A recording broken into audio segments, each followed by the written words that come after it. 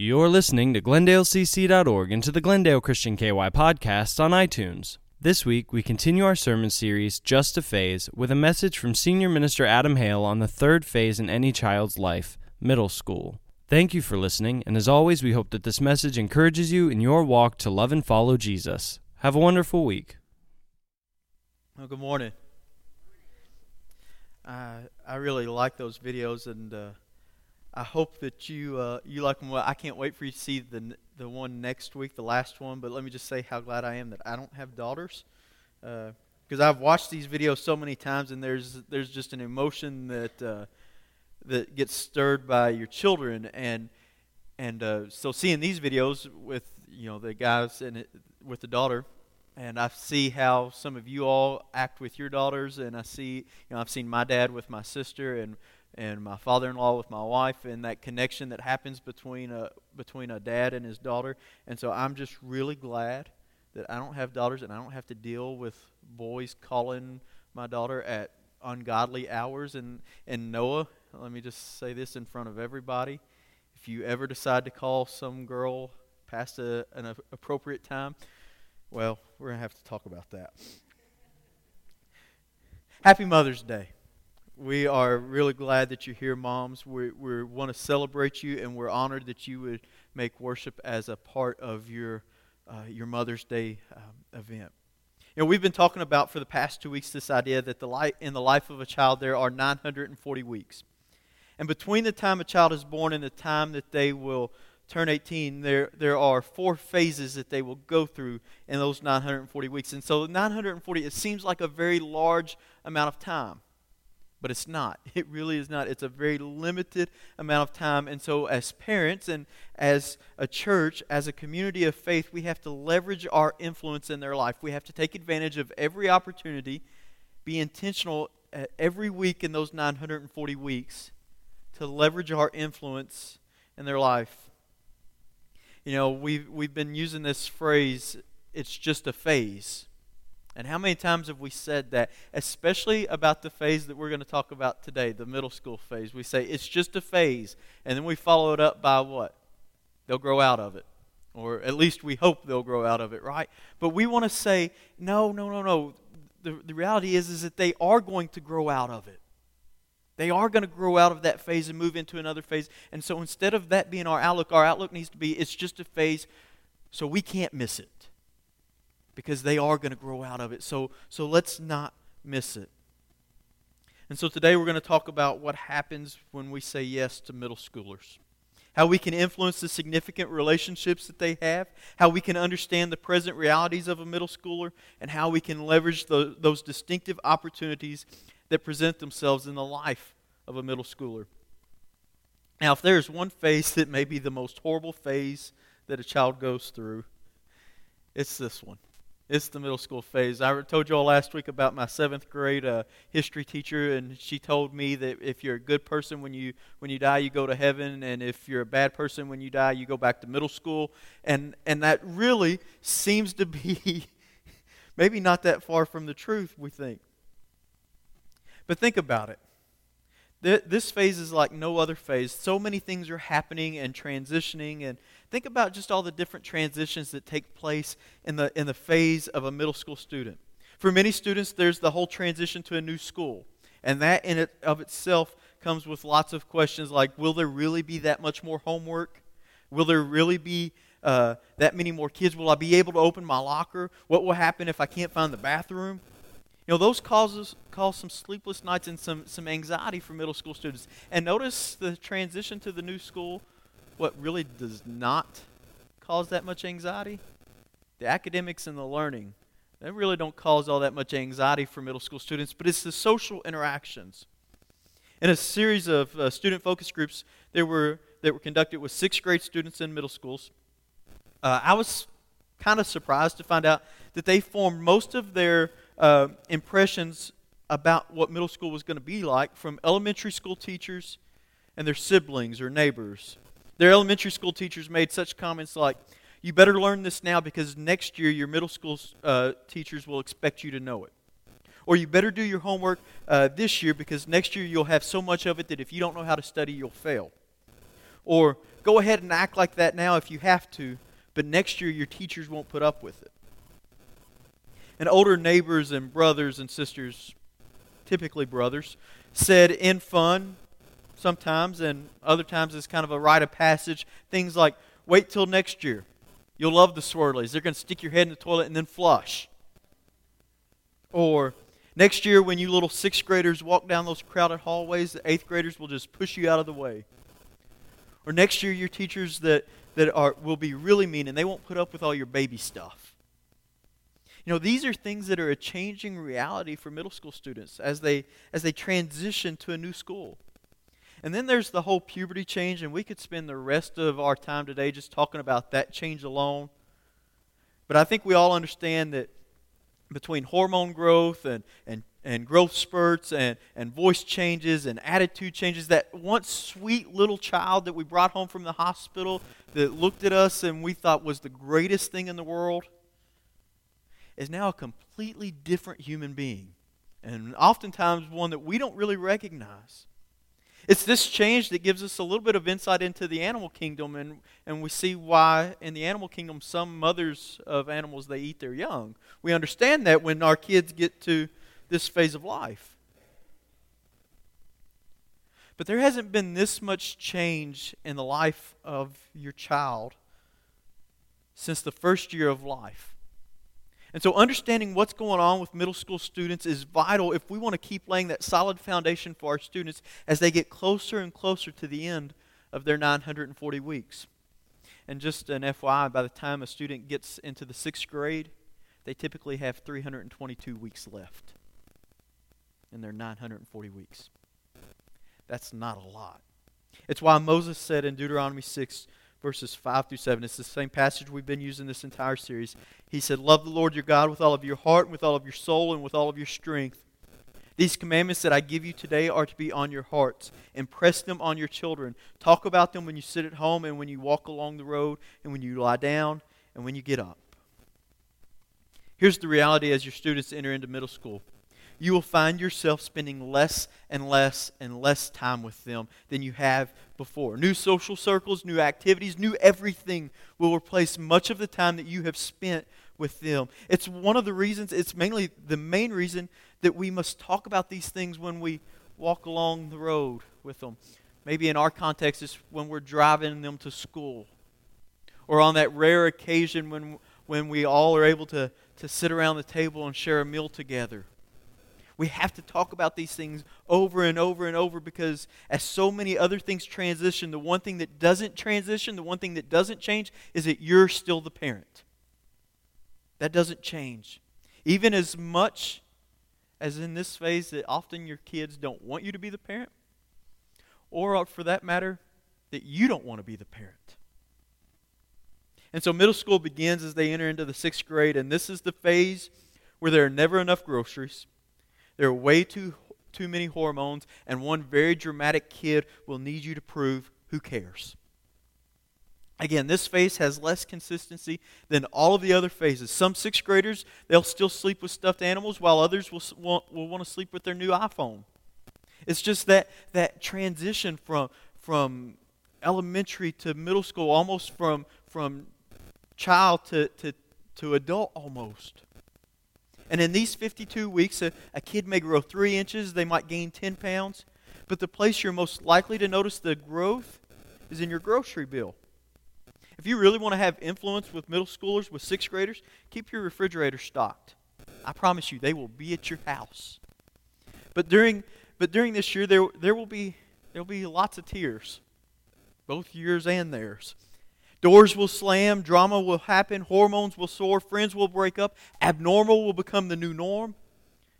But amid all the ups and downs and these changing tides of emotion, now is the time to lean into that even more, to push even harder. When they push you away, prove that you can't be pushed away. When they change, prove that you will love them consistently. When they break your trust, prove that you are someone who can be trusted.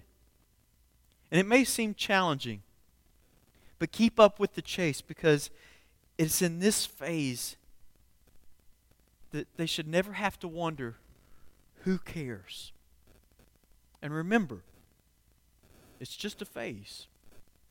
So don't miss it. Then they move into 7th and 8th grade, and this is the phase when nothing you do is cool.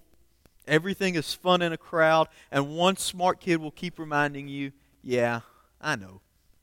This is the time that as a parent, maybe this might be the golden era for parenting, this phase right here, because this is the phase as a parent, and maybe really any adult, you get to figure out just how embarrassing you can really be. This is the time where you can embarrass your kids like no other. In fact, just your mere presence oftentimes will be an embarrassment to them. But there are new rules for social behavior in this phase. You have to figure out when it's acceptable to like their Instagram post, when you can comment on their social media post, because oftentimes they don't want you to comment. They don't want to see the notification that says, Mom likes your post. That's a death sentence to many 7th and 8th graders. You have to figure out when you're expected to show up to the game, and whose parents you're supposed to talk to and whose parents you're not supposed to talk to. You got to figure out when you're supposed to dress up and impress, or when you're supposed to just be casual. In this phase, insecurity is the unspoken force that keeps this phase so wonderfully awkward.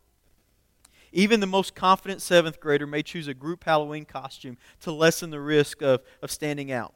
You know, they walk the halls in pairs. They go to the mall in herds. They build unfathomably large social media platforms. The name of the game is to never be caught alone and always be associated with the coolest crowd possible. And the thing that might surprise you the most in this phase is just how smart kids in this phase really are. In fact, there may be no phase quite as smart as this one. And if you don't believe me, just ask them. They will tell you. They will tell you exactly how smart they are. And being so much smarter in this phase, really being so much smarter than everyone else can really just be a burden for them. And as a result, sometimes the patience just runs out. You all know what I'm talking about, parents, when you've had to ask your 7th or 8th grader a question, and they just keep looking at you and looking at you and looking at you, and they have that look on their face like, will you just get it already? Right? They're being so much smarter than you, it's just a burden for them. But the important thing will be what they know.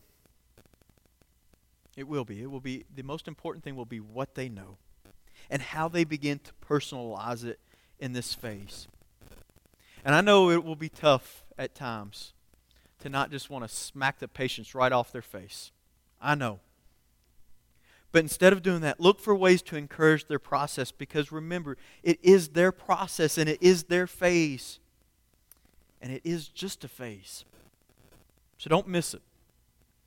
And in each phase, we must try to influence the significant relationships that each phase has. And so here's the thing with influencing significant relationships in the middle school phase. Regardless of how much a church learns about middle schoolers, or how many or what school teachers learn about life stages, there's one person, one group of people that knows middle school students better than any other group of people. And that's their parents. I know more about Noah than any teacher or any doctor or any whatever will ever know about him. You know more about your middle school student than anybody else will ever possibly know about them. And a parent has history with them. So in the middle school phase, the person that often has the least amount of influence, that the middle schooler wants the least amount to do with, though, is the parent. And so parents, that's why it's vitally important in this phase that we learn to reinvent ourselves. Parents must reinvent themselves, or they may risk missing out on having the right kind of long-term influential relational influence. Think about this in terms of reinventing. In 1995, Kodak, the camera company, they did $16 billion worth of sales. And over the next 15 years, they would see a steady decline in their sales, so that in 2010, they only did $7.1 billion in sales. Now, I know I said billion, and that still seemed like quite a bit. But they went from $16 billion to $7 billion in sales. You know why the decline? Kodak ignored the digital phase of technology, of photography.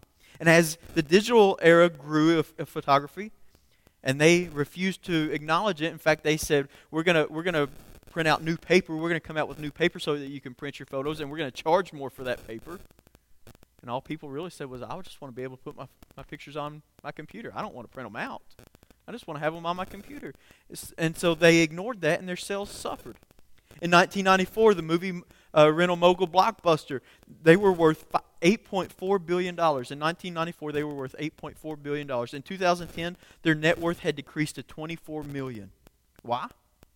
The same reason as Kodak, because the way people watched movies began to shift, and they didn't embrace it. On the flip side of that, Disney World in 1975 had 12.5 million people come to their park. In 2013, Disney saw over 50 million people go through their gates. Why? Because they were on the front lines of reinvention, and they continued to create new ways in which the way people engage their parks. Amazon in 1996 did $15.7 million in sales, and it's now the nation's largest retail store without a single store. In 2014, Amazon did $88.9 billion, billion with a B, in sales. Why? The same reason. The same reason as Disney has seen so much sustained success. They've been on the front lines of innovation and reinvention. The point is this, is that there are tons of things that are changing so fast in our world, it may be impossible to keep up. But maybe nothing changes more fast than middle school students, which is why it's so important for parents to stay connected to them at this phase. And so if that means that we reinvent the way that we parent a little bit, then do it. Because as a parent, your time that you're able to spend decreases. And there's so many other voices that are influencing your child. And it's expected that the most amount of time that you will spend with your middle school student in an average day is 4 hours. Out of a 24-hour day, the most amount you will get is 4. That's a really good day. Parents of high school students, I have bad news for you. High school parents, it's even less.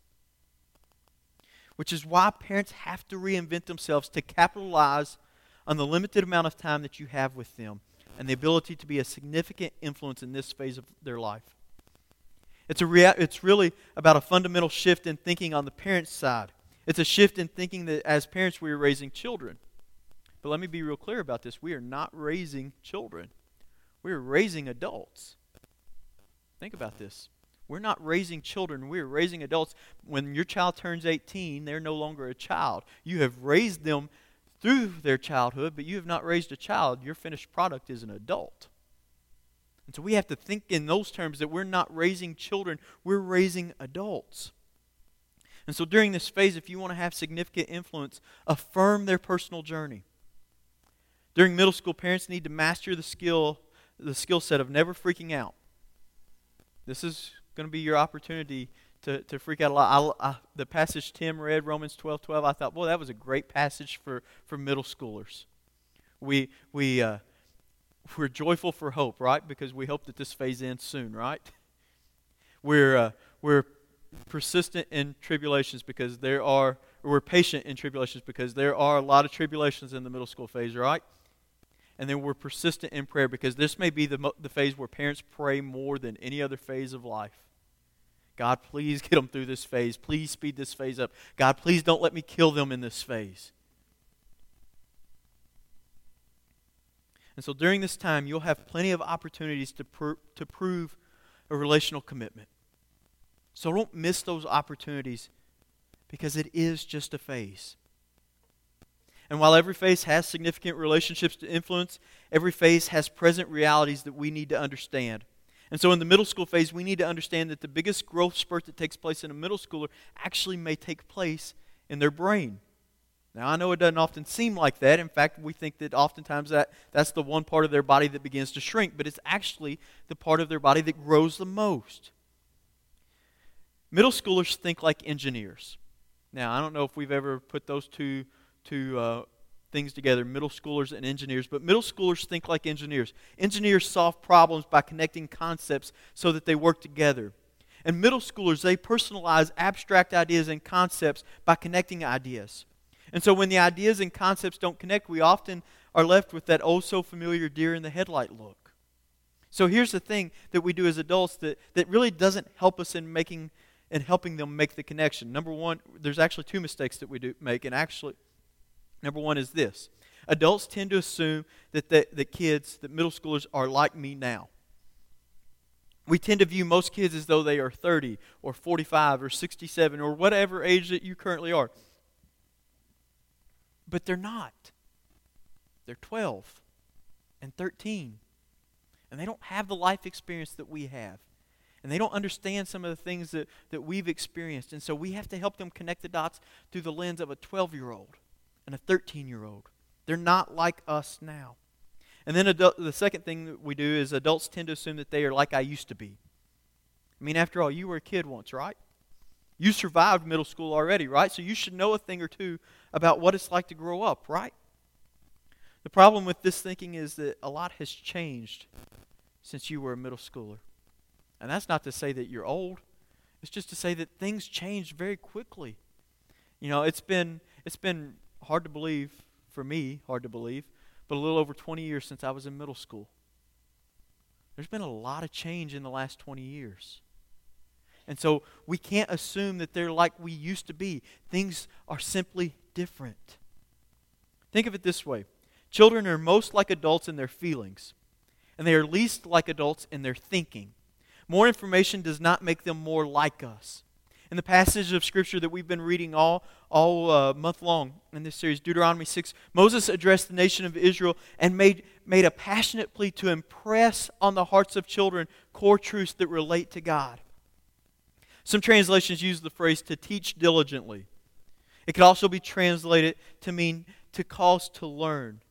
Moses wasn't advocating a lecture-based Torah literacy program where a teacher's responsibility was ended once the content was presented. He wasn't advocating that. What Moses knew was this, that the role of a parent, the role of a teacher, the role of a leader is not to simply present accurate information.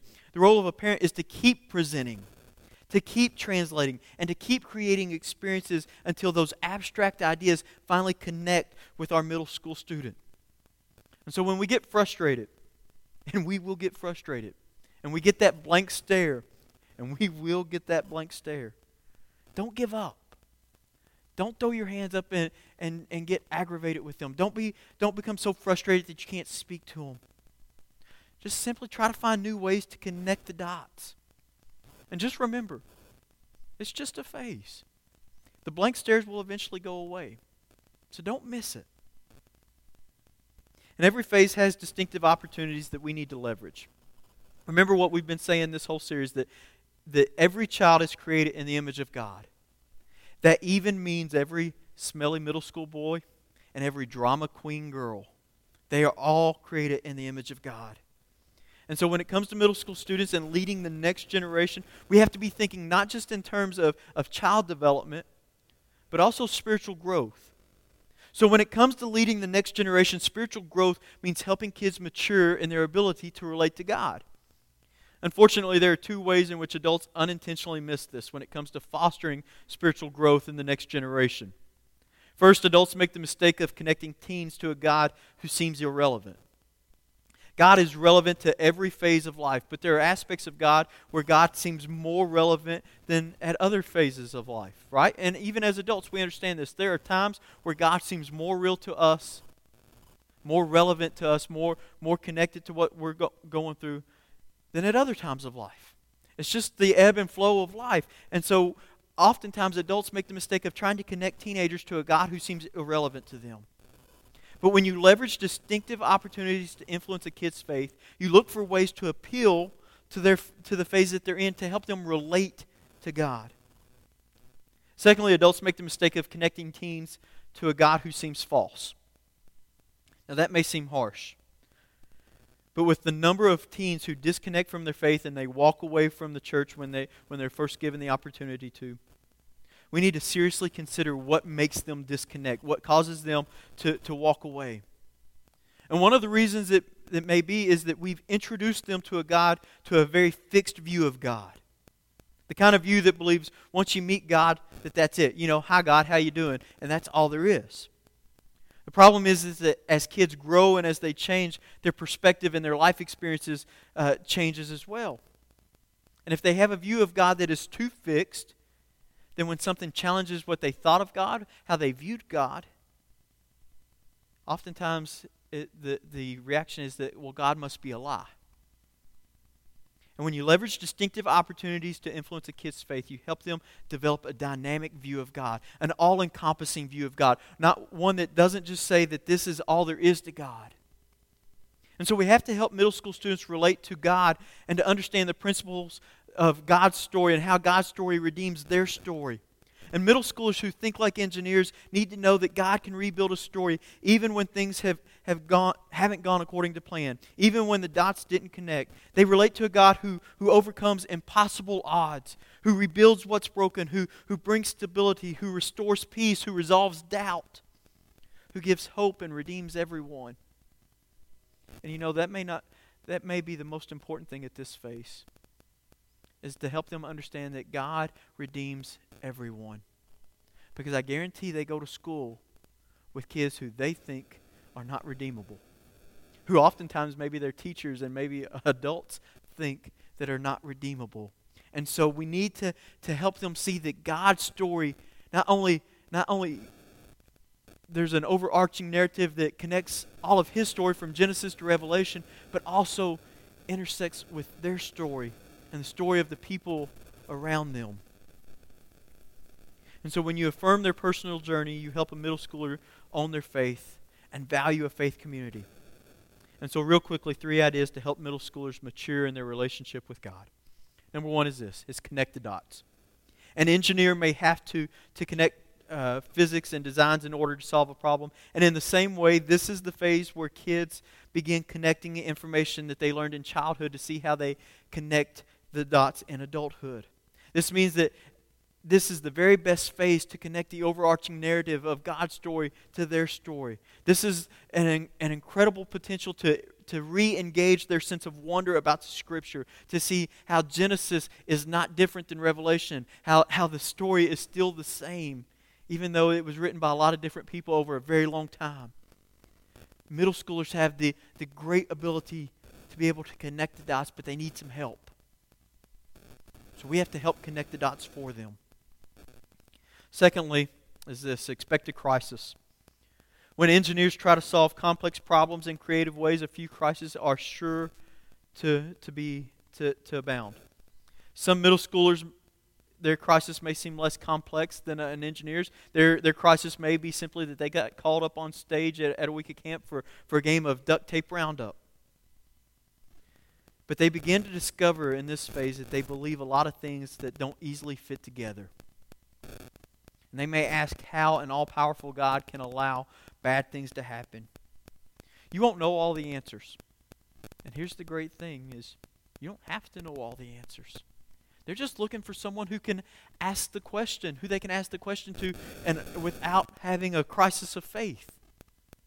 You know, oftentimes when middle schoolers ask us hard questions, we immediately jump to, well, they don't have enough faith. And the reality is that they don't. Because they don't have enough life experience. And so they're looking for adults who will walk alongside them, who will instead of freaking out over a question, will anticipate the question and affirm what they know. Like I said, you don't have to know all the answers. They don't need you to know all the answers. They just need you to affirm what they already know. So affirm what you do know and anchor them to a faith that is constant. Which gets us to number 3. Be consistent. You may never have a phase where predictability matters more. Practice making regular promises and following through in simple ways to prove that you can be trusted. Middle schoolers need adults they can trust. It's why coaches have such a big influence on middle school students. It's why youth ministers have such a big influence on middle school students, because they are adults who have proven that they can be trusted and that they have their best interest at heart. Absolutely nothing you will say will matter for a middle schooler unless you say it with the credibility that you earn simply by showing up in their life, by proving that you care about them. Because remember what the number one question they ask in this phase is not why, it's who. Who cares? Who cares about me? And this is the phase as a church where we are given the opportunity to prove that your parents care, but it's not just your parents that care. It's a group of people, a faith community that cares about you. And so we got to pour into middle schoolers, maybe more than any other group. And I say that with respect to every other group, to every other phase. But middle schoolers need adults who will prove to them time and time and time again that I care. And all of these things, they come back to this one idea, that they are created in the image of God. And if we will begin treating each child, even middle schoolers, like they are treated in God's image, like they are created in God's image, then we can begin to turn the tide of students who disconnect from their faith and walk away from the church. But that can only happen if we are willing to say yes to middle school students. And even more importantly, say yes to Jesus. Let me pray for us. Father God, we love you. And Father, we thank you for middle school students. And I know that's probably something that you don't hear in prayers very often. But Father, we thank you for them. And Father, thank you for the opportunity that you've given us to prove to them that we care. To pour into their lives and to help them connect to you in a way that is relevant and real. Father, may we never lose sight of the responsibility that you've given to us to raise the next generation of church leaders. So, Father, that means that we've got to stop this epidemic of kids walking away from their faith, of middle schoolers and high schoolers disconnecting from you. It means that we've got to prove that we care. Not just because we love them, but because we love you. And so, Father, in these next few moments, I pray that you would just impress upon our hearts the need to pour and invest into our middle school students. It's in the name of Jesus that we pray. Amen.